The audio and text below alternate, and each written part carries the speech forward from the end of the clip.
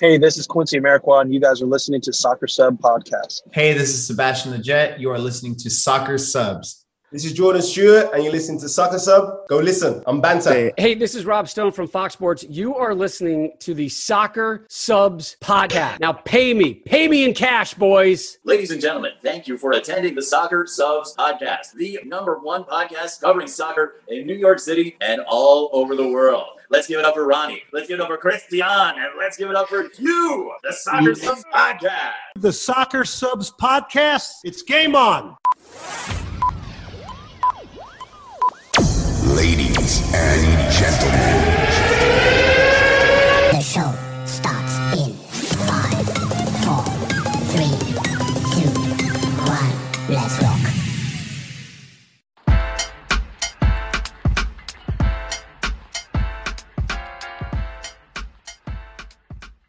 What's going on, everybody? Welcome to the Soccer Subs Podcast, episode 23. My name is Ronnie. I'm your host, joined here by my 3 Soccer Subs co-hosts, Christian, Hugh, Eric. Fellas, good to be on with you guys. Episode 23. How you guys doing? It feels like forever since we last recorded. Hey, man, a lot of things happens when we're not around. So welcome to the Soccer Subs Podcast number 23, the number of MJ, Michael Jordan, of course, David Beckham, Jamie Carragher, the boys of the Champions League, and of course, 23, Arturo Vidal. We have so much to talk about. I'm so excited. I know we have a special guest in the studio who is rooting for the same team I do, so I'm very excited for that. Welcome, guys. Thank you for joining us. Yeah, like Christian said, I'm glad to be back. 23rd episode. I know I said this last week. It's kind of crazy to think about how we're on episode number 23, and it's almost been a year with you guys, so that's been pretty great. But yeah, I'm excited to get talking about some stuff and talking about what happened. I feel like whenever we don't record, like whenever we go 2 weeks for an episode, like everything possible happens. So, we're going to try to get all of it done, but no promises. Oh, man, episode 23. There's so much to talk about. I don't even think we have enough time, but, I look forward to it. Yes, sir, Eric. And yes, for the soccer fans, of course, MJ number, episode 23. We got to go big for you guys. We got a big show for you guys today. We're joined by the MLS 2020 Coach of the Year. His Philadelphia Union won the Supporters Shield last season. They had the best record in the league. 14 wins, 5 draws, 4 losses. We are joined by the one and only Coach Jim Curtin. Super excited to have him on later on. Heck of a coach. Look up to him a lot. We put in some work to get him on the show, and super excited we made that happen. And also, we got a special guest host joining us today on the studio with us. He's one of my good friends. His name is Sid. You guys know this podcast is by us fans, for the fans. So, Sid, say what's up to the fans. Tell us what teams you support. Tell us why you love soccer. Tell us all everything, man. What's up, guys? I'm super excited to be part of this podcast, number 23. Big show tonight. We're going to talk about the Super League. We're going to talk about Champions League. And I'm super excited to be here. I support FC Barcelona since the 90s, man. I love the team. I'm like the type of fan who watches the press conferences, who watches the interviews, all that. You just became Christian's best friend. That's right, Sid. Christian was looking for a friend. He finally got it. Anyway, bro, glad to have you on with us. Oh, man. And like Hugh said, I feel like, since we last recorded 2 weeks ago, man, we got to talk the craziness, the whole Super League fiasco, which lasted about 48 hours. 12 teams coming together, trying to form their own tournament. We got to get into Champions League. The first legs are officially over. Real Madrid versus Chelsea, 1-1. PSG versus Man City, a heck of a game. Man City taking that one 2-1 in Paris. We definitely got to get into that. Inter Milan are officially the Serie A champs. Juve's reign is officially over in the Serie A. Eric, I know, is not too happy about that. Julian Nagelsmann, he's the new head coach of Bayern, coming all the way from Red Bull Salzburg. And, of course, we got to give a shout-out to Jesse Marsch, new head coach of Red Bull Leipzig. Christian's former Red Bulls. Yeah, big things coming up for Jesse Marsch. And just a quick shout-out from the MLS side. I mean, my team, NYCFC, with a big win, funny enough, in Philadelphia against Coach Curtin, 2-0, heck of a game. And Christian's Red Bulls got their first win versus the Chicago Fire. A couple good games. We won? Finally? Yeah, you guys got your first win. So much to get into. But all right, fellas, we got to get into the whole Super League fiasco. This happened about 2 weeks ago where 12 teams try to get together, This is all spearheaded and formed by apparently Florentino Perez. We obviously see the good sides and the bad sides, but we got to get into it. Eric, if you don't mind, I'll start with you first on just kind of your thoughts on what do you think about the whole craziness, good or bad? Let us know your thoughts, man. Oh man, I mean, I don't think I can say enough in words. I mean, personally, hey, listen, I don't like the idea of it. I see the positives. You know, you always have these big teams every matchup, every weekend, or whenever they were going to play. You see all these massive games, you know, so supporters, they're going to love this type of games, you know.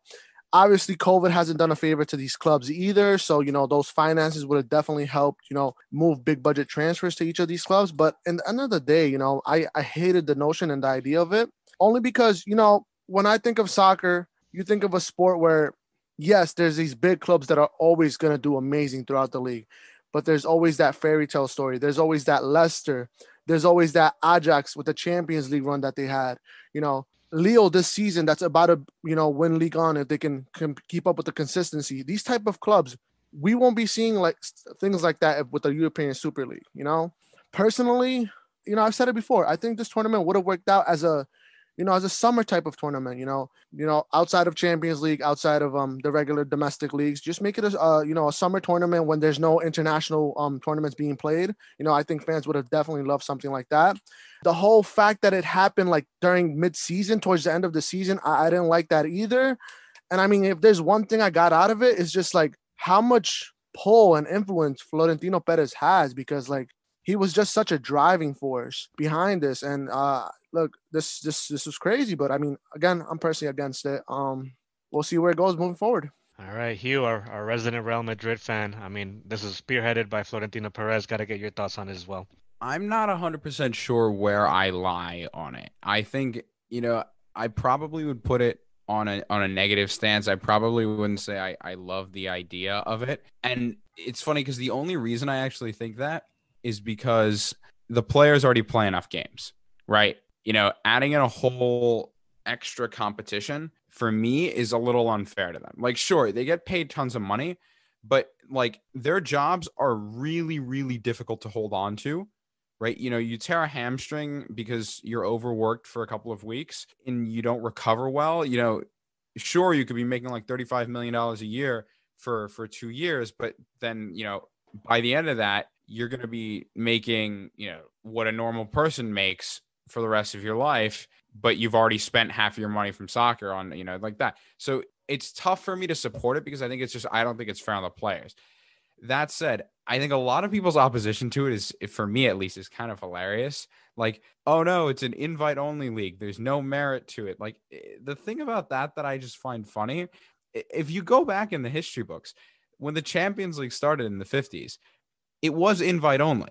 The only way you could get into the Champions League in the 50s was by invite, right? Who started the Champions League? A group of very wealthy investors backed by this sort of dream idea from a journalist. They started a new league. They invited the most prestigious clubs in Europe. They didn't invite the best clubs in Europe. They invited the clubs that had the most history and they knew would bring up the most matches against each other. Now, it turned out that those happened to be the best clubs in Europe at the time, but the way that they decided who was coming was based off of, you know, like Real Madrid is the best team in Spain in the 50s, right? You know, Marseille was the best team in France in the 50s, right? So they invited all the teams to play the Champions League. Perez never said, you know, oh, it's only these teams. You know, we're never going to expand the league. You know, no. He never said that. In fact, he was very clear about making sure that other teams, A, get invited and B, can qualify.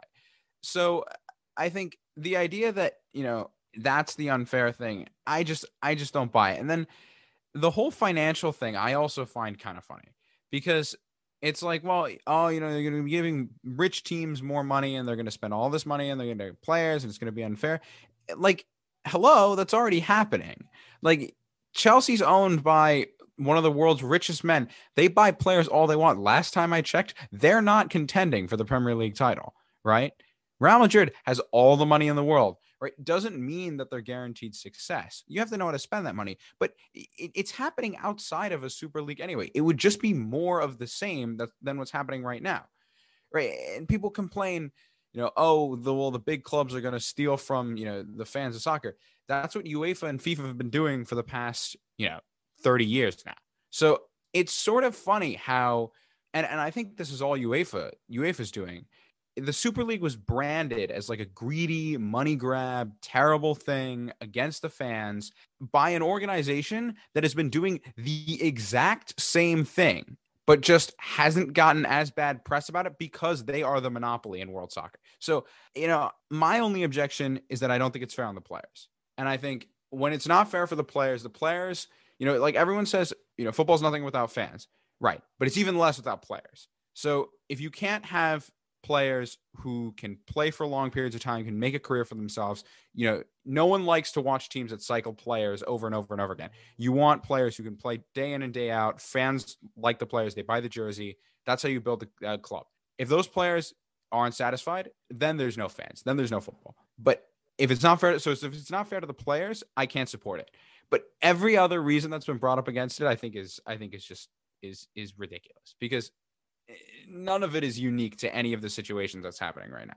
Our boy Sid, I'll throw it to you real quick. I know you were on your side pro Super League, so let us know your thoughts on it. Yeah, man, I was very excited for the first couple of days. Obviously all the backlash that came after. I'm gonna piggyback a little bit on what Hugh mentioned. He brought up good points. Who are we backing? Are we, we got like this whole populist rhetoric against the greedy owners. Who was pushing that? Was it UEFA? Was it the fans? We got to ask those questions. We got to ask, is the current system great? You got to understand that, like, I love European soccer, but these guys go to training camp in July, August. Then FIFA fixture, after they play like 2 games, FIFA comes in. And then in October, and then in November. And then you mentioned, Hugh, all of these games that are being played in the leagues. But what about all these extra games that FIFA and UEFA are creating, like the Nations League? Who gives a crap about that? It's all of these games where Lewandowski got hurt against Andorra. Is it really, do fans really want the best of the best competition in the Champions League? Do they want to see, Bayern's best player get hurt in a meaningless game? We got to ask ourselves these questions. Making a league where you would have seen competitive matches week in and week out, would have been great for the sport. Better stadiums, more money to spread around the leagues. I don't really buy into that the Premiership was going to go down, the leagues were going to go down. Look at the French league. Nobody cares about the French league. It's always PSG winning. Neymar doesn't play hard every week. He only waits until him and Mbappe wait until February. Their season is only 2 months long. I just have so many things against UEFA and FIFA, right? That we as fans, if we want the best of the best, we're gonna have to do something about it, right? Yep, that's my little take on it. Thanks, Sid. And Christian, I'll let you have one of the last ones. I just really wanted to add something like very quick. Yeah, just like adding on to that, like I get the positives in it. Like, believe me, I do. I would love to see all these box office games at the end of the week, but who determines the best? In my opinion, you have Juventus, who have just had a terrible season, getting invited to that. AC Milan, who have not seen UCL in years. You have Spurs, which are just the most mediocre English team in the Premier League at the moment. You have Arsenal, who are currently 7th place. Who's deciding who to invite these clubs? They talk about history. City has no history prior to the early 2000s. No, the late 2000s, 2010s. Again, Spurs, no history there at all. AC Milan haven't been to UCL. It's like, I think that was one of the problems with like the sports fans in general. Like, why are you inviting some of the teams who, at the moment, in my opinion, don't show these star caliber? If you're gonna invite someone, invite Leicester, who are just doing phenomenal this season. Atalanta are currently, I believe, 2nd or 3rd place. What about those teams? That's just me, though. Sorry. No. That's a great take, because there's the financial aspect and then there's the sporting aspect, right? And how do we analyze all these legendary clubs? I mean, I think, everyone's forgetting the number 1 team in Belgium. You have legendary clubs there like Henk. I do think that we have to take everything into perspective. There are good things and there are bad things. You can't just erase history. I definitely respect that. But at the same time, let's be honest. Okay, all of us here, what are the games that we usually just focus on? We usually just talk about Real Madrid, Barcelona, maybe Manchester City, Manchester United, and that's it. We forget. When have we mentioned, like you said, Lille or Nice from the French league? We talk about Bundesliga. Maybe we just talked about Dortmund and Bayern Munich, and those are the things that we have to consider. I'm going to take it back to the first episode, when Fernando Fiore said, well, who's going to win the league? And then he said, listen, you have the usual suspects. And that was like PSG, Bayern Munich, Barcelona. At the end of the day, those are the quality games. And I think I give Sebastian North from Campfire Football, he really put in a great perspective. Are we going to watch the small team against Real Madrid? Maybe, just because of Real Madrid. But we're not watching it for the little ones. And I think we have to be honest. That's what we care. Look what we care now, right? That's basically what we're focusing on. But I do have to think, like, the merit-wise, yeah, like Arsenal should not deserve a spot for the Super League, at least not in the next 2-3 years until they get back to fourth place that they usually play. I do respect that a lot of fans came out. We protested. There are some greedy people in football who are not good owners and definitely need to get out of those seats immediately. They're just people with money or people that want money, but I'm not sure if they care about football a lot. So, everything has to be taken in perspective. There's nothing much to say. This lasted 48 hours. Maybe there's a better plan in the next 15 years. And we see if there's a better structure for it. Yeah, Christian, 100%. Just piggybacking off of all you guys. As a soccer fan, like all of us, like I really do believe the Super League does have positives. As a soccer fan, who doesn't want to see more quality games on TV? 100% I do. Just looking at the matchups, like looking at like teams that normally wouldn't play each other, like an AC Milan versus a Chelsea, a Juve versus a Man City. Being guaranteed a game, one leg or two legs of those types of games a year would be amazing, because these are teams that don't play each other for like 2, 3, 4 years, So I do get that. I do get also, like, what Hugh said on, like, it's not, I don't know if it's really too much fair to the players in regards to, extra fixtures. I know, like, for Klopp, he's always saying that, like, we barely get any rest. I think that's, for the top teams, like, and these are all threats for players as well. The one part I believe where Florentino lost me, and he said it straight up, was that he was creating this league because the clubs are in need of money. And that's where he lost me right there. I mean, of course, we all talk about the passion. We all talk about, oh, we want to see great games. But he was very vocal, very straightforward in saying, we need money. We need money. This is for money. Don't get me wrong. I'm not dismissing it. I'm not saying it's a bad idea, because just like my boy Sid said, there are positives. I would love to see more of these matchups. Like Christian said, yeah, we definitely focus on FC Barcelona. We focus on Real Madrid, the Manchesters, but something tells me we haven't seen the end of Florentino Perez, though. He did say you can't just back out of the Super League. So this is going to be an up-and-coming, more to come type of topic. So we'll circle back in the next couple episodes to see, the return of Florentino on this one. He's the godfather of soccer. Like, if he was doing this for the money, which he definitely was, he created the Galacticos program. So, if it puts money in his pocket, I'm fine with it. 100%. And fellas, just kind of quickly going over into Champions League. I know we definitely got to get into some Champions League action. The first legs were officially held last week. Real Madrid versus Chelsea, 1-1. That was a heck of a game. And PSG, Man City. Eric, I'll let you go first on Real Madrid, Chelsea. Just some quick takes on that first leg and your predictions for the second leg. Without a doubt, this season, Real Madrid's player of the year is Benzema. This guy has just been so crucial. He shows up when he has to. Listen, he's just phenomenal.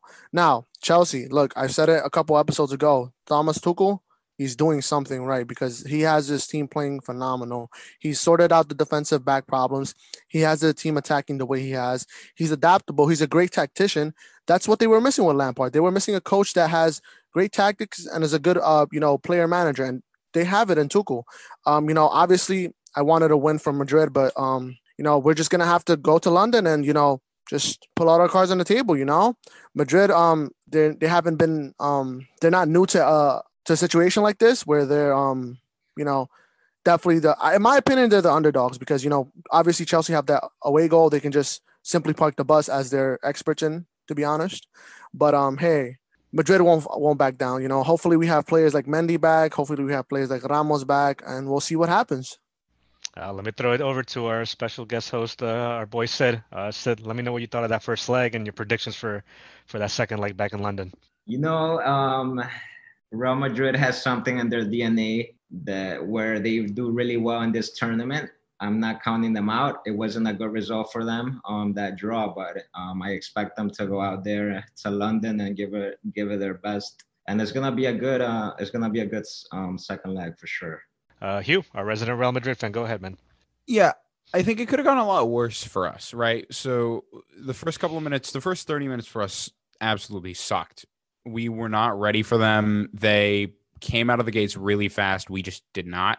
The one guy who really put in a shift the entire game, Eder Militao, who's, by the way, been putting in an incredible job for the team for the past couple of weeks. He's really sort of earned his spot in the starting lineup, but we'll see if that's still a starting spot come Wednesday. You know, he played well, but we just did not have a good opening start to that game. You know, then it sort of died out the rest of the game. I mean, Kareem's goal was good, but, you know, I said this when we talked about the Clásico, you know, that goal was like the working before it was fine. It wasn't great, right? The finish was what was really good about that goal. So, you know, 1-1's not terrible. The good thing for us is that, you know, Chelsea can't score any more away goals, and every goal that we can score is an away goal. So, you know, we've sort of got to look at it that way, where neither team, I don't think, is going to try to, like, I don't think Chelsea was thinking about trying to play for a draw in the second leg. I think they want to get goals in the second leg, but I think, you know, now we have to. And I don't think we're going to try to win it 1-0. I think we're going to try to win it, you know, 2-1, 3-1, you know, 4-1. We're going to try to do everything we can. So, look, it's not a bad result. It's just not a good result either. So I'm sort of indifferent on it, but I think we definitely can win in London. And Sergio Ramos is back. So that's a big help to us, even though Ferland Mendy is not. So we'll see how it goes. I think we have a chance. In fact, I think we have more than a chance, but you never know. Oh, well, hold on. I mean, you really have to think about it, because Chelsea looked like they were the home team. They were playing so confident. They shut down Vinicius, pretty much the wings. That's one of Real Madrid's forte. So to be able to contain that, that goes with what you said, Eric. What an amazing tactician Thomas Tuchel is, because Chelsea was so organized defensively and offensively. You can see that when Madrid tried to high pressure them, their ability to do that one-touch football was just phenomenal from one side to another. And I was thinking, it's like, you know, Azpilicueta is such an experienced guy, and you know, but he's a little bit of age, you know, and that wasn't a problem, because they're so good technical. Both of them, both teams were really great. But you can see who was in control of the game. And for me, it was Chelsea. I had Real Madrid going through.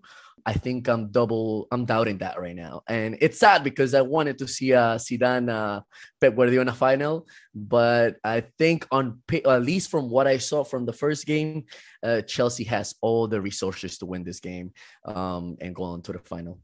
Yeah, for me, I am definitely nervous to go back to London. I'm looking at the stats. I mean, Chelsea had more shots on target, five shots to Real Madrid's 1 shot on target. Possession was right around even, 51-49. We keep saying it every episode. Thomas Tuchel is onto something. And just like Christian said, Chelsea looked strong as an away team. So I can't even imagine them hyping up, just putting more pressure on this game for this week coming up, and them being the home side. So, oh man, this is going to be a heck of a game. And yeah, fellas, let's get into the second game, which was the better one out of the two, PSG Man City. What a game. Man City taking that one 2-1 in Paris. Our boy Eric, I'll start that one off with you again, man. What you thought of that game and predictions for this upcoming week? Listen, I'm hoping for PSG to win, because I simply just don't want a City-Chelsea final. I don't want English teams in the final. It's just a boring FA Cup final at this point, you know? But no, listen, if PSG don't come out on top of this leg, the whole Neymar transfer, the whole Mbappe transfer has been a failure. Neymar is hitting 30 next year. You know, what have you been up to since you left Barcelona? You know, winning League On is not to the standard of the type of caliber player you are. Look, PSG, I wasn't surprised that they lost. I mean, listen, they haven't been doing so hot domestically either. You know, you have Lille on top, who, if you look at their wage budgets, you know, it's incredible that Lille doing so good. You know, props to Lille, but come on, PSG, you got to get something in order there. Secondly, I mean, obviously, City, you know, 2 good goals. Well, not even good. You know, PSG blunders. You know, that wall on the on Mahrez free kick. What are you doing there? You're looking like Juventus when they, you know, try to save free kicks. But listen, you know, it was oil versus oil at the end of the day. You know, I respect both clubs. I hope PSG win, but listen, I see City coming out on top. Pochettino is out of his depth at this point. You know, he's very one-dimensional. You saw it clearly in both halves. You know, I was going to say Tottenham since he was coaching them before, but no. In the first first half, PSG were playing better. Transition second half, Guardiola adapted. As he's a fantastic coach, he adapted and he played better in the second half, and they came out with the win. Our boy said PSG versus Man City, and your predictions for this upcoming week, man. You know, going into this match, I thought that PSG had the upper hand just because, and I love Pep Guardiola, but he's a different coach in the EPL and then in the Champions League. He's a lot more cautious. They don't really look as good as, you know, whenever they play fearless. And, you know, you could see it against Dortmund. You saw it in the first leg. It's just they played differently. But no, he proved me wrong. He adjusted in the second half, and it looks like they're gonna go through, I think. You know, I think, you know, obviously PSG is a different team with Neymar. Whenever Barcelona played them on the second leg, they seem like a vulgar team, man. Not so much. But with Neymar, he's a whiz with the ball, and he's just so good. He totally changes that team around, and he creates for them. And yeah, I mean, it's gonna be a good one in Manchester, but I obviously see Guardiola moving to the final. Sid, just a quick follow-up. How would you feel about seeing a Man City-Chelsea final, Champions League? Do you agree with Eric, or do you feel like you definitely would like to see Real or PSG in the final? I mean, I would never want Real Madrid to advance to a final. I agree that it'd be you know, I wouldn't like it so much, right? But definitely Tuchel versus Guardiola is what I'm calling.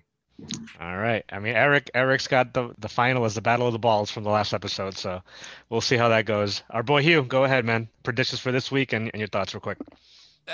So I think PSG played really well in the first, start of the first half, like everyone said, you know, and they sort of fell apart.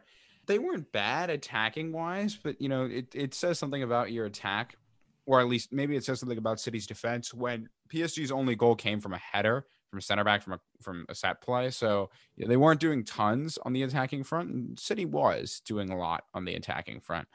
The thing for me, at least for the upcoming leg, is like everyone's mentioned, it's Neymar sort of really under the pressure in this second leg. And the one issue I have with Neymar, he's an amazing, amazing player. But when he gets frustrated, he turns into a very, very ineffective player, right? Like, so, you know, when he's ticking fine and playing his position, playing the ball well, he's an amazing, amazing player. But when he gets frustrated, he draws himself to the ball all the time. And then what he tries to do is create space because he doesn't feel like he's been getting enough space. But the issue is he just draws defenders and either A, slows the play down, or B, gives up the ball, which is never good. But it's even worse when, you know, you need to get a quick goal. So I think what he really has to make sure he's doing is staying calm and staying as calm as possible for as long as possible in the first half of the City game to try to get a goal. Because if he starts losing his temper in like the 30th minute, you know, it's going to be a long night for PSG because they're not going to get a single goal and, you know, they're going to be losing possession and Kimpembe is going to get tired, right? Marquinhos is going to get tired. Florenzi, whoever they're going to be playing at left back, you know, they're going to get tired. Danilo's going to get tired. And you can't have your entire defensive unit be, you know, sleeping by the second half. But that's what you're going to get if they run out of patience. So I think, look, PSG have the ability to move on to the final, but it's really a mental game for them because they can beat City, no doubt. I mean, they did beat City in the first 30 minutes, but then they lost the mental game for the rest of the game, and that's what really threw them. So they need they need Quincy Americo on their team, right? But like they can, if they dig their nails in first 30 minutes and really get something going, I think they have a chance. Well, first of all, I gotta say that our boy Sid looks like Ilkay Gundogan. So props to him because he's already the good luck charm for Man City. No, we gotta say, well, we gotta take a look at this, right? And I think both managers did a pretty good job trying to prepare for the game. I know, Eric, you talk about adaptability, but what can Pochettino do in those two goals? Those are kind of defensive mistakes. Keylor Navas, we praised you the 2 weeks before, and that was a costly mistake. And then I'm sorry, Hugh, because I think you can say maybe it wasn't a goalie mistake, but yeah, you have to be ready for those goals. Second of all, you gotta PSG made it difficult for Manchester City. They were having troubles trying to penetrate that line, that defensive line, until that Kevin De Bruyne goal. And PSG, I mean, I think they did really well in the first half, like you said, Hugh. I mean, Marquinhos is always scoring those header goals. I don't know why no one's paying attention to that. But after that, I know Eric wrote it in our chat, talk about Ruben Diaz, John Stones. Both of them were phenomenal. They were intercepting balls. It's not easy to contain Mbappe and Neymar. And Di Maria was on fire. So he was kind of like being the playmaker and putting through balls. But, Walker, my goodness, I actually thought he was going to have a difficult game, but he was phenomenal. He was doing great. He contained Mbappe in a couple of chances. Organization-wise, like I said, Pochettino tried to do his strategy where it's breakaway plays, right? Finding ways to find Mbappe and having Neymar or Di Maria on the ball so they can attack on the sides. And I think they could have scored 2 on the first half, but they missed it. I think it was either an Mbappe cross and Verratti was close to pushing that goal in. That 2-0 could have been way difficult for Man City to climb up. So that's soccer for you, man. You have to be in this stage. You have to make sure you're finishing that. And I think that's something we're always missing from Neymar. He's always he's dribbling through defense, but he's always hitting the post or the ball is going straight to the goalie. And you have to finish those if you want to be a Champions League winner. Can they beat Man City next week? Yes, they can. They have a lot of skills. They have a lot of players who can do that. But the way City can play defensively and the way they have possession, I find it really difficult for them to score 2-3 goals in England. So I think Guardiola could have done a much better job preparing for this game because he did say that he was very focused on Neymar and Mbappe. But, this are the semifinals. And as long as you have leaders like Kevin De Bruyne, Kyle Walker, you have Ruben Diaz, who look like a leader in the back line. I think they look stacked. And Phil Foden, I think he's going to have a better game this time around. So, yeah, definitely seeing City through. I mean, I'm surprised no one mentioned the one crazy stat that Mbappe didn't have one single shot on goal the entire game. That was probably the biggest shocker for me. But I really do think this game was actually won in the midfield. Yeah, like Christian just said, got to give props to Gundogan, Rodri, Bernardo Silva, the back four as well. And just kind of going back to what you guys were saying in the beginning, Pep Guardiola, the one thing he does well is adapts. He in his mind, he must be like a ticking machine, a ticking computer on how to adapt to his opponent. I think he did that really well in the second half. I mean, this is going to be a heck of a second leg.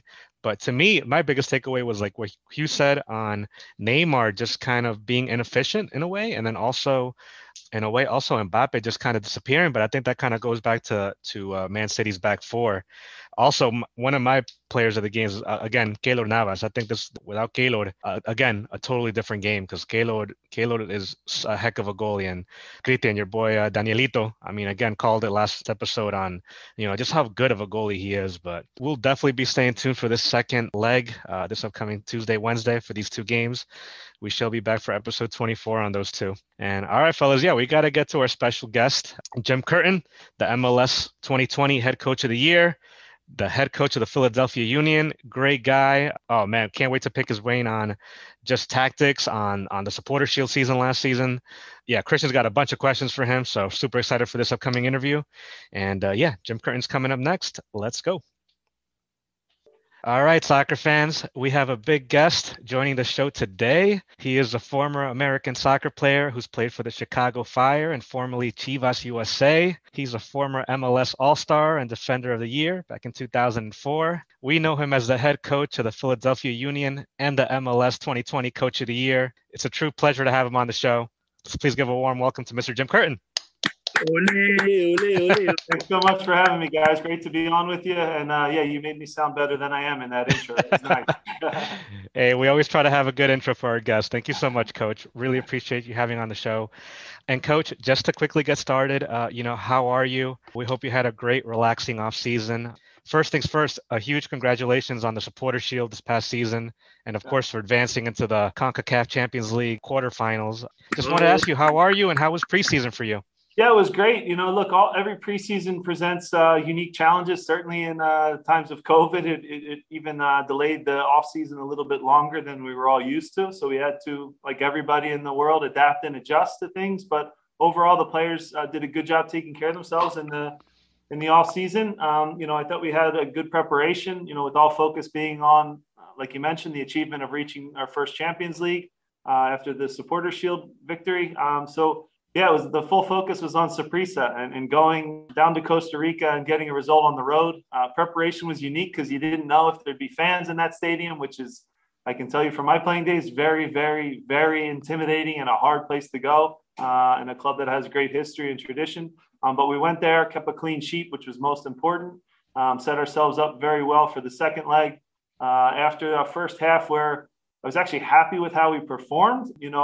We kind of unlocked them in the second half of the game and got some final passes right, and were able to come out on top. And that sets up for a very tough opponent in Atlanta in the Champions League. But we're happy to move on, and we look forward to now getting recovered quickly and turning around and playing the MLS Cup champions Columbus on Sunday. So no easy break for us, or no time to really pat ourselves on the back. The games are going to be coming fast and furious this season, which we're excited by. And MLS continues to get better, and soccer continues to grow in the United States, which has been awesome to watch. 100%, Coach. I mean, I know our focus right now is definitely getting beginning of the MLS season. And like you said, these opponents in the CONCACAF Champions League are definitely not easy. So, a big congratulations there. And Coach, I think that sets us up for our next question. Just a few months ago, we had Marissa Pila on with us. She's a reporter for CBS in Philadelphia. And we're just going to quote her just saying something special is happening in Philadelphia with the soccer culture, soccer in general growing in the league and in the U.S. And she really has some nice words to say about you, how you're the right man for the job. I just wanted to ask you, from all of us, since you took on in 2014, what can you say on just the growth of soccer in Philadelphia and just what you've seen from the fans and the growth of the fan base? Yeah, look, the soccer world is small, so I've had the privilege of working with Marissa for several years. She's great, and she really knows the game well, and she continues to grow the game, especially now on the women's side, and does an amazing job. So, look, you look at our league, and you see the strides that it takes with the soccer-specific stadiums that are now coming, the atmospheres in the stands. When I walk around my neighborhood in Philadelphia, in Queen Village, and kids are not just wearing Cristiano Ronaldo jerseys or Lionel Messi jerseys, but they now have Alejandro Bedoya and Andre Blake jerseys on. That's when you know that we're making progress. Are we perfect yet? No, we still have a long way to go and a long way to continue to grow the game. But there's something to be said when the kids are starting to play it more than just playing FIFA on the video games, and they're actually watching the 5 and 6 games that are on a Saturday and Sunday morning.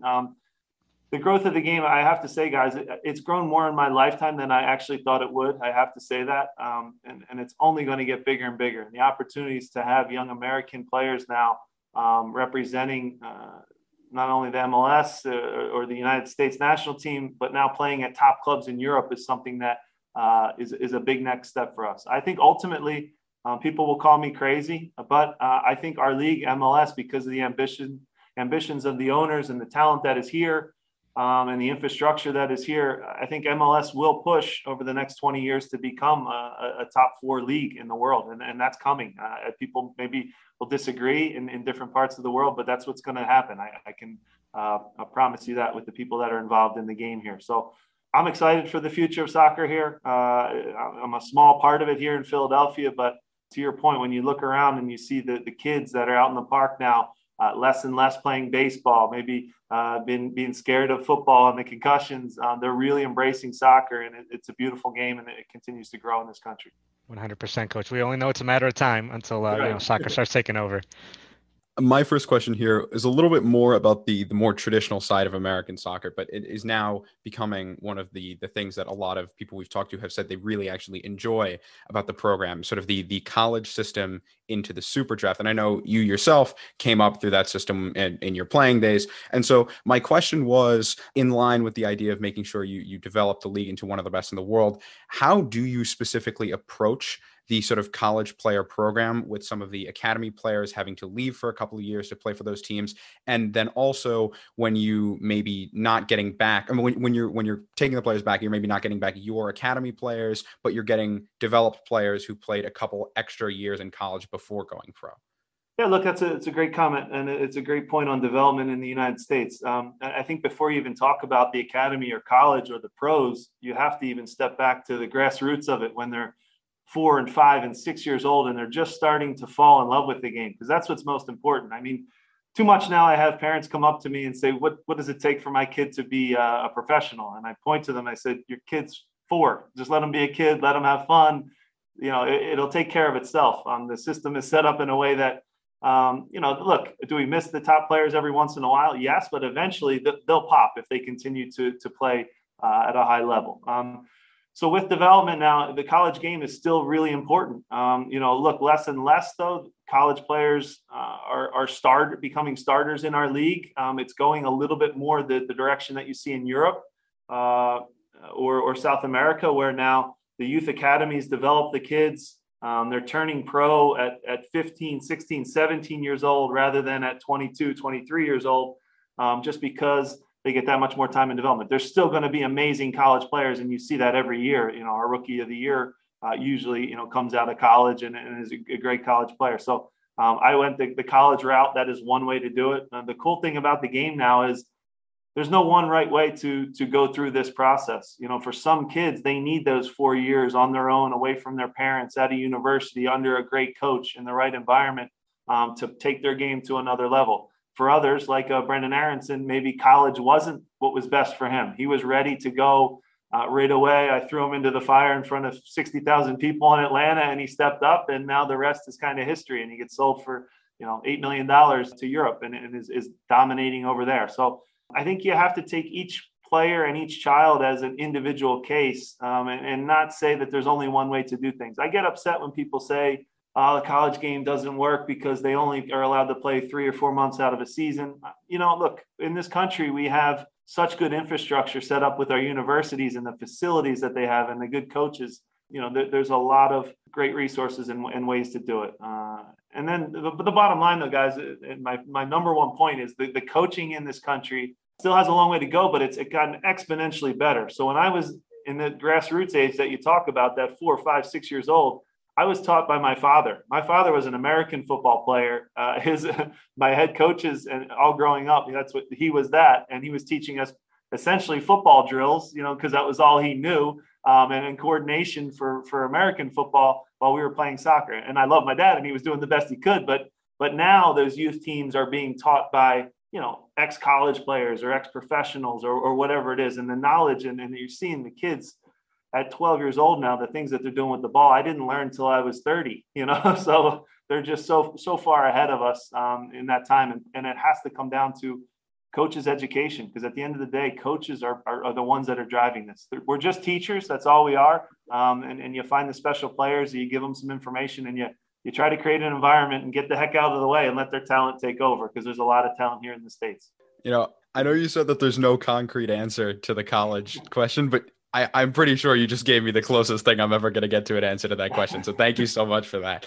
Well, the biggest thing is, if you really want to get into it, the NCAA is too archaic in their thinking, and they think it's just a football and basketball entity because that's who makes them the most money. Let's be honest. And I understand that. But if you take the training wheels off and you let those college coaches use the amazing facilities and the teams that they've built for 12 months out of the year, common sense. If kids want to get better, they should be able to play as long as they want, not restricted because football does it a certain way, where they have 100 and some kids on their team and they monitor it a totally different way. So that was my challenge when I went to Villanova and helped out as a volunteer. There'd be kids that would want to get better, and they'd come to you and they'd say, "Coach, I want to do more." And then I'd go to the head coach and he'd say, "We can't, we're over our hours for the week in this spring season." And you're kind of going, this isn't development. This isn't good. So hopefully, the NCAA, I know they're working hard to change that, but like anything, it takes a little bit of time, I guess. And that is some great insight, Coach Curtin. I wanted to look back a little bit on the time where you took the position as intern manager. 6-7 years later, Philadelphia Union is one of the best teams in the league. And at the beginning of your coaching career, you say you had a lot to learn. When we talk about building an identity, team management, playing style, what can you tell us about the evolution of Jim Curtin as head coach of the Philadelphia Union? Yeah, the first and foremost, the thing you need is belief in your ownership that you're going to get the time to do it, because there's incredible coaches, some far superior to me, that had great ideas, but they lost 5 or 6 games in a row, and that was the end of it, and the dream was over, and they maybe never get a chance again. That's how cutthroat professional sports can be. So first and foremost, this was a project that I was fortunate enough to see from the academy level, quite literally working with kids 5 and 6 years old through 18, boys and girls. I learned a ton during that time. So I saw the club from that level. I became the assistant coach, like you mentioned. I came into the job in a way that nobody wants to come into the job. John Hackworth lost his job, and that was hard. But I also, when they pulled me into the room and said, "Do you want to take over this thing?" I wasn't going to say no. As a kid from Philadelphia, I can tell you right now and be honest, I wasn't ready at all. Nothing can really prepare you for this job until you're in it and you experience different things. I compare it to, an astronaut's first trip to outer space. Yes, you can do all the stuff down here on the old in the USA and then at the flight simulations in Florida, but when you're up on the moon, it's going to feel a lot different, and you literally can't prepare until you go through it. It's the same exact thing. So things like dealing with press conferences and what you say to your players in certain moments, watching each word you say, how do you tap certain guys on the back and pick them up, and then some need a kick in the butt, and maybe you respond differently to them. So over time, time is the one thing you'll hear me say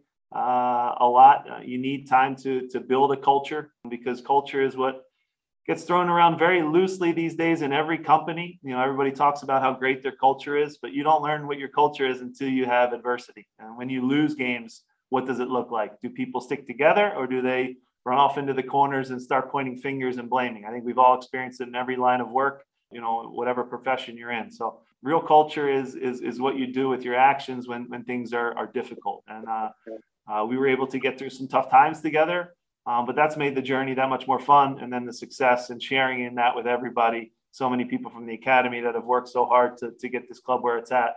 Great ownership, great players, and a great staff. So a lot of people that ultimately make the head coach look good, so the relationships that you're able to form and delegate certain things and empower people, all of that adds to the culture and getting the best out of your group. And one of the things that I wanted to touch on is actually that trust in the process. Coach Greg Berhalter has mentioned that, he praises your work, and he mentioned that you're a great human being. And one of the things that you do great is that you're so patient with your players. Mm-hmm. And I think one of the biggest examples was Mark McKenzie, when in the 2019 season, everybody was expecting him to have a breakout year. Yeah. And it was difficult for him to start. And he also had some other personal problems. But, I wanted to ask you, as a coach, how do you help your players improve during these difficult times? And how do you express or present to them that you still believe in them? Yeah, it's probably the hardest thing. So look, in pro soccer, players 1 through 11, they love their coach. Every one of them loves you. They're happy. The hardest thing is player 12 through 28, keeping them going so that when their number's called, they're ready to go. It's the most challenging thing possible. Again, you can do things like show them film of things that they can work on and improve on. You can show them the things that they do really well. You can show them the things that, you'll want more from them. With Mark specifically, he had a lot of highs and lows. I can remember the first game I threw him into, he had to deal with, I believe it was David Villa, So again, you have an academy kid that I've worked with and I've seen play since he's 8 and 9 years old from Delaware. And you're throwing him into a game versus one of the best strikers, not just, in our league, but of all time in the history of this game, and how does he adapt and adjust to that? And Mark had a way of raising his level. With all good young defenders, though, because the attackers are so dangerous, you're going to have games where you give up goals and you concede them. And I think with Mark, sometimes he would be, he was so hard on himself and he wanted to get better so much. And he wanted to be in Europe so badly that he didn't have that short-term memory that sometimes you need as a defender, because the next play is the most important play. Because if you think about the last one, you make another mistake and then you're chasing it. And that happened for Mark a couple times during his development, where I did bench him. And it's hard, man, because I've been benched as a center back, and it's a position where center backs don't usually get subbed in the course of the 90 minutes. You know what I mean? So it's not like you can get your rhythm by, going into a game at the last 20 minutes, because most coaches, when you're having success, don't change their center back. So it's a weird position in that regard, almost like goalkeeper, where unless you're the starter, it's tough to get your rhythm back. And Mark, to his credit, spent a ton of time in that weight room. He spent a ton of time in that film room. And people wanted there to be some easy, one answer that I could give that'll say this will guarantee you to be a professional. But it starts with I think, first and foremost, where you come from with your family, your mom and dad. They're the ones that really developed Mark McKenzie.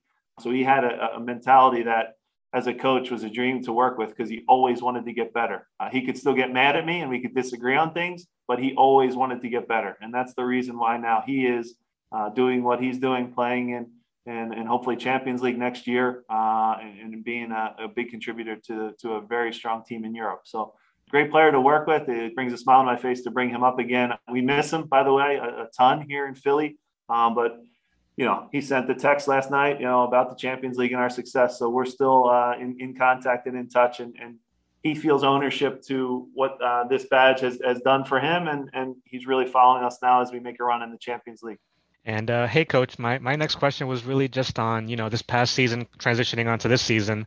Mm-hmm. I know ultimately, you guys had the best record in the MLS with the Supporter Shield, and now focusing on this season. I just wanted to ask you, what are some things that you guys are looking to improve on for this upcoming season? I know after last season falling to the New England Revolution in the playoffs, and as always, every team always has revolving players in the roster. So just what are some things that you were focusing on in this preseason, especially with having the best record last season? Yeah, for sure. Look, our goal is not a unique one. We want to win MLS Cup. So, at the start of every season, every team has that dream. Probably 10 have a real chance to do it. The others are just talking about it. We hope and we think that we're one of those top 10 teams. But that can change quickly in MLS because, like you said, there's turnover with your roster. There's changes. There's new players in. Sometimes it takes a year to get acclimated. Sometimes some players just click right away. So we'll have a real grind of a season here. But I do like the way that this group is shaking out. A really good blend of young and experienced players. If we stay healthy, with the back four and Jose Martinez in front of that back four and Andre Blake in goal, I can say we'll be in every game, and then it comes down to the small margins and executing in front of goal. So, look, our goal is always to win an MLS Cup. Obviously, there was disappointment as great as our season was in lifting the first trophy with the Supporter Shield. We were disappointed when the season ended against New England because we felt New England was a team that we did really well against all year, but when it mattered most, they didn't get our best. So that always hurts. So that's our motivation in the off season.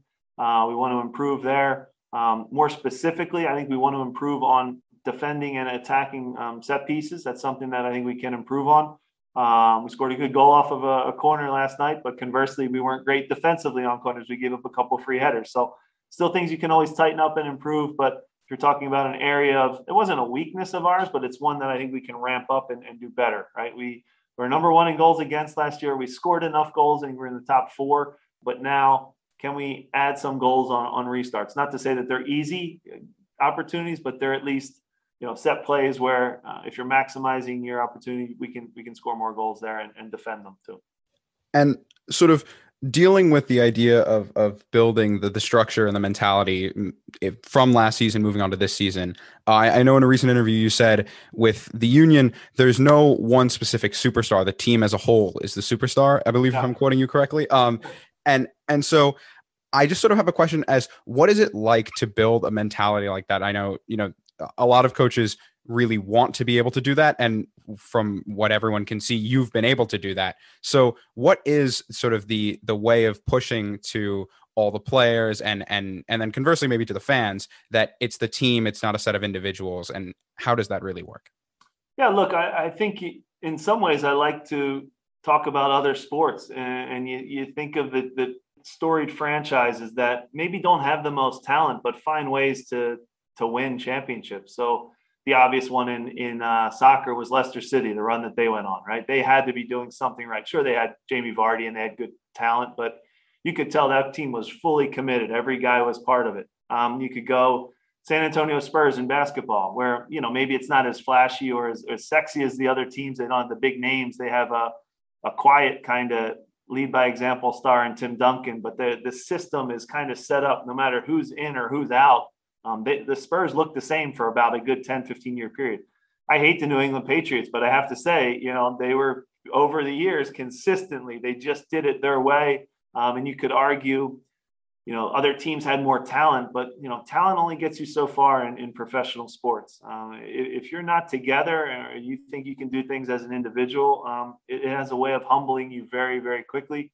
I have to say you need your top players to have the buy-in to that. So I'm sure Tim Duncan bought in, Tom Brady bought in, at least till recently when he went to Tampa. But, with us, it's Ali Bedoya. He's kind of the glue that keeps our group together. I'd say him and Andre Blake right now are the two that they've been with the club for a long time. They've seen, that this is a way that they can have success as well and get the individual accolades that they deserve. If they do help these young kids go through. So you need that buy-in from them. They're kind of my voice in the locker room. You need that with a young team.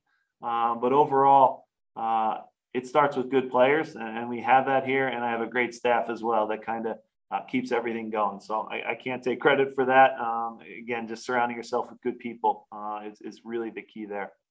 One of the questions that I wanted to bring up, I'm a Red Bulls fan, and in 2010, you and your team broke my heart in the U.S. Open Cup.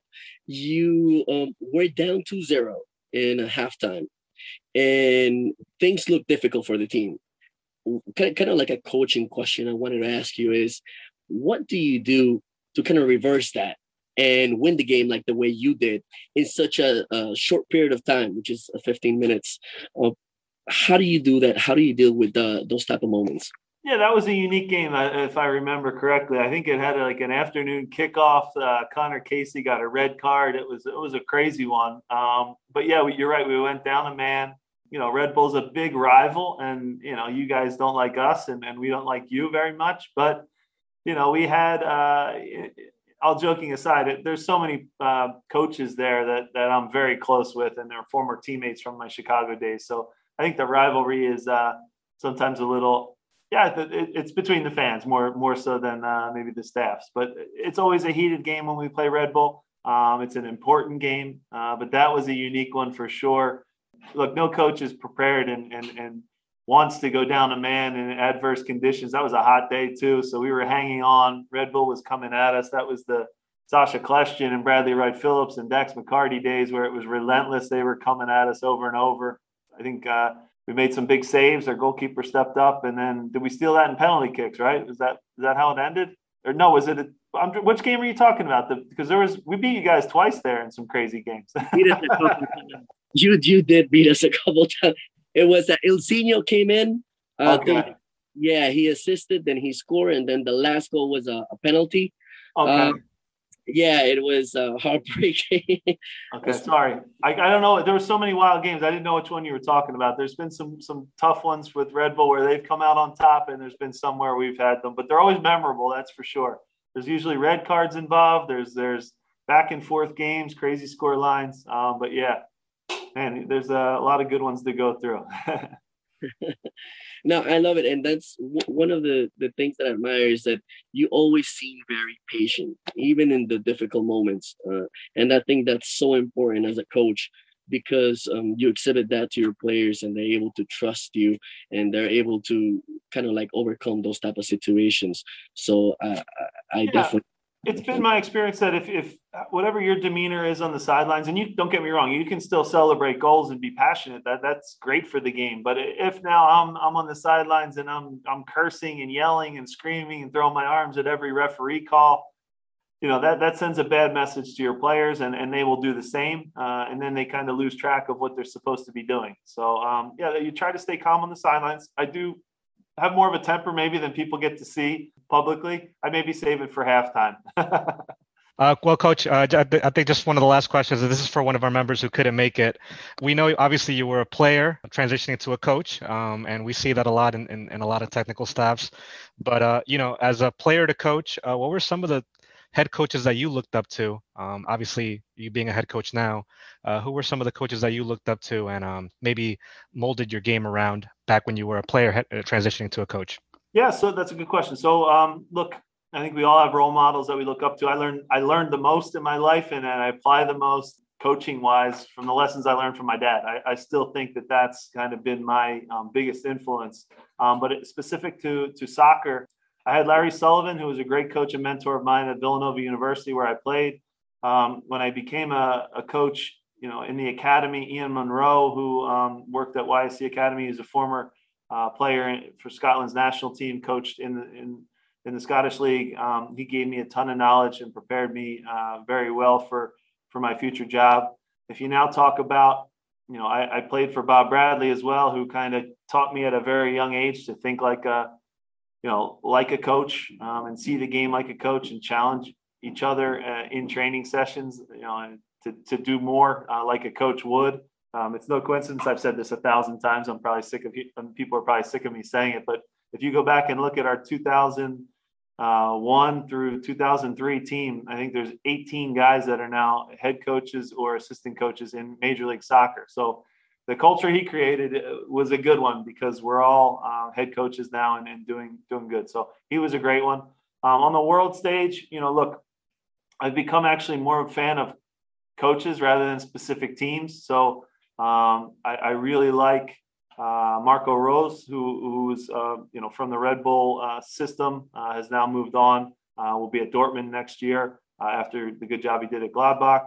Jesse Marsch is a friend of mine, so I obviously watch his coaching quite closely. He's an amazing coach, does incredible things.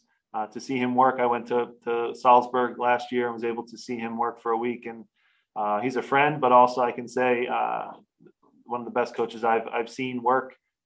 His results speak for themselves. Pochettino, I've never gotten to meet or talk with, but I like how his teams played at Tottenham. I like what he's doing at PSG. It's kind of a blend of both possession and also some pressing. So there's little things you can take from every coach, but those are some of my favorites off the top of my head.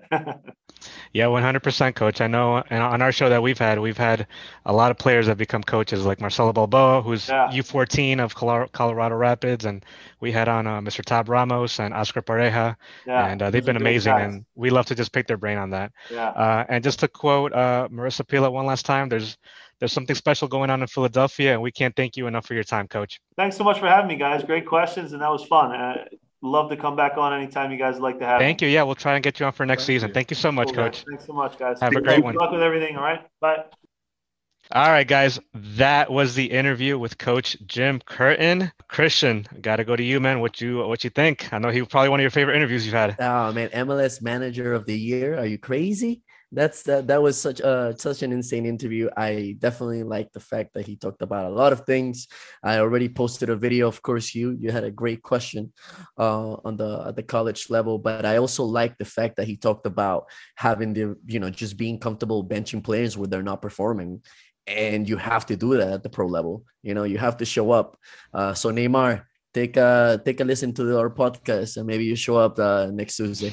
All right, fellas. Well, before we start going, we want to thank our boy Sid for being on with us. Sid, just say peace out, and we hope to have you back on again. Say peace out to the fans real quick. Thank you, fellas. It was great being here. Yeah. It was great. Thanks for talking Champions League with us. Thanks for talking Super League with us. We'll definitely be having you back on with us, man, for sure. And Eric, man, started off. We got to get out of here. Say peace out. Oh man, thanks for listening, everyone. I really love the show. I know I'm not the favorite. I say a lot of controversial stuff, but if you ever want to chat, you know where to find us on social media. That's a perfect segue to my shtick. If you do want to find us on social media and you don't know where to find us on social media, make sure to check us out on @SoccerSubsPodcast on Instagram and Twitter. We have a YouTube channel as well where we post our interviews and our sort of uncut stuff there. Give us a look there. If you like the content we're producing, you'll like the content we produce everywhere else. And as I always say, make sure to follow Christian because he leaks stuff from the interviews and episodes before we even post it as a preview. So make sure to check us out there. If you like this content, you'll like that. Thanks for having me. Thanks for being here, guys. And, it's great. 23 episodes. We're doing something right. So. Oh, man, 23 episodes. That's right. It's insane. So I just want to say thank you, Sid. Thank you, Eric. Thank you, Hugh. Thank you, Ronnie, for being the controller of this conversation. And thank you to all the fans. We'll see you next week. And all right, fellas, just to end it off, thank you guys for the great episode. We'll definitely be back on seeing how our predictions turn out for Champions League. We'll see how Eric's stats go for that, as well as all of ours. Do we get the Battle of the Balls? What do we get for the Champions League final? We'll be back for episode 24 with another. I'm not want to give it away, but another coach. We'll post that one later on. We'll let Christian do the honors of doing the preview. But good stuff coming up ahead on the Soccer Subs Podcast. Give us a follow on Soccer Subs Podcast. And thank you to all the fans for the support. We are out. We'll see you guys in 2 weeks. Have a good one.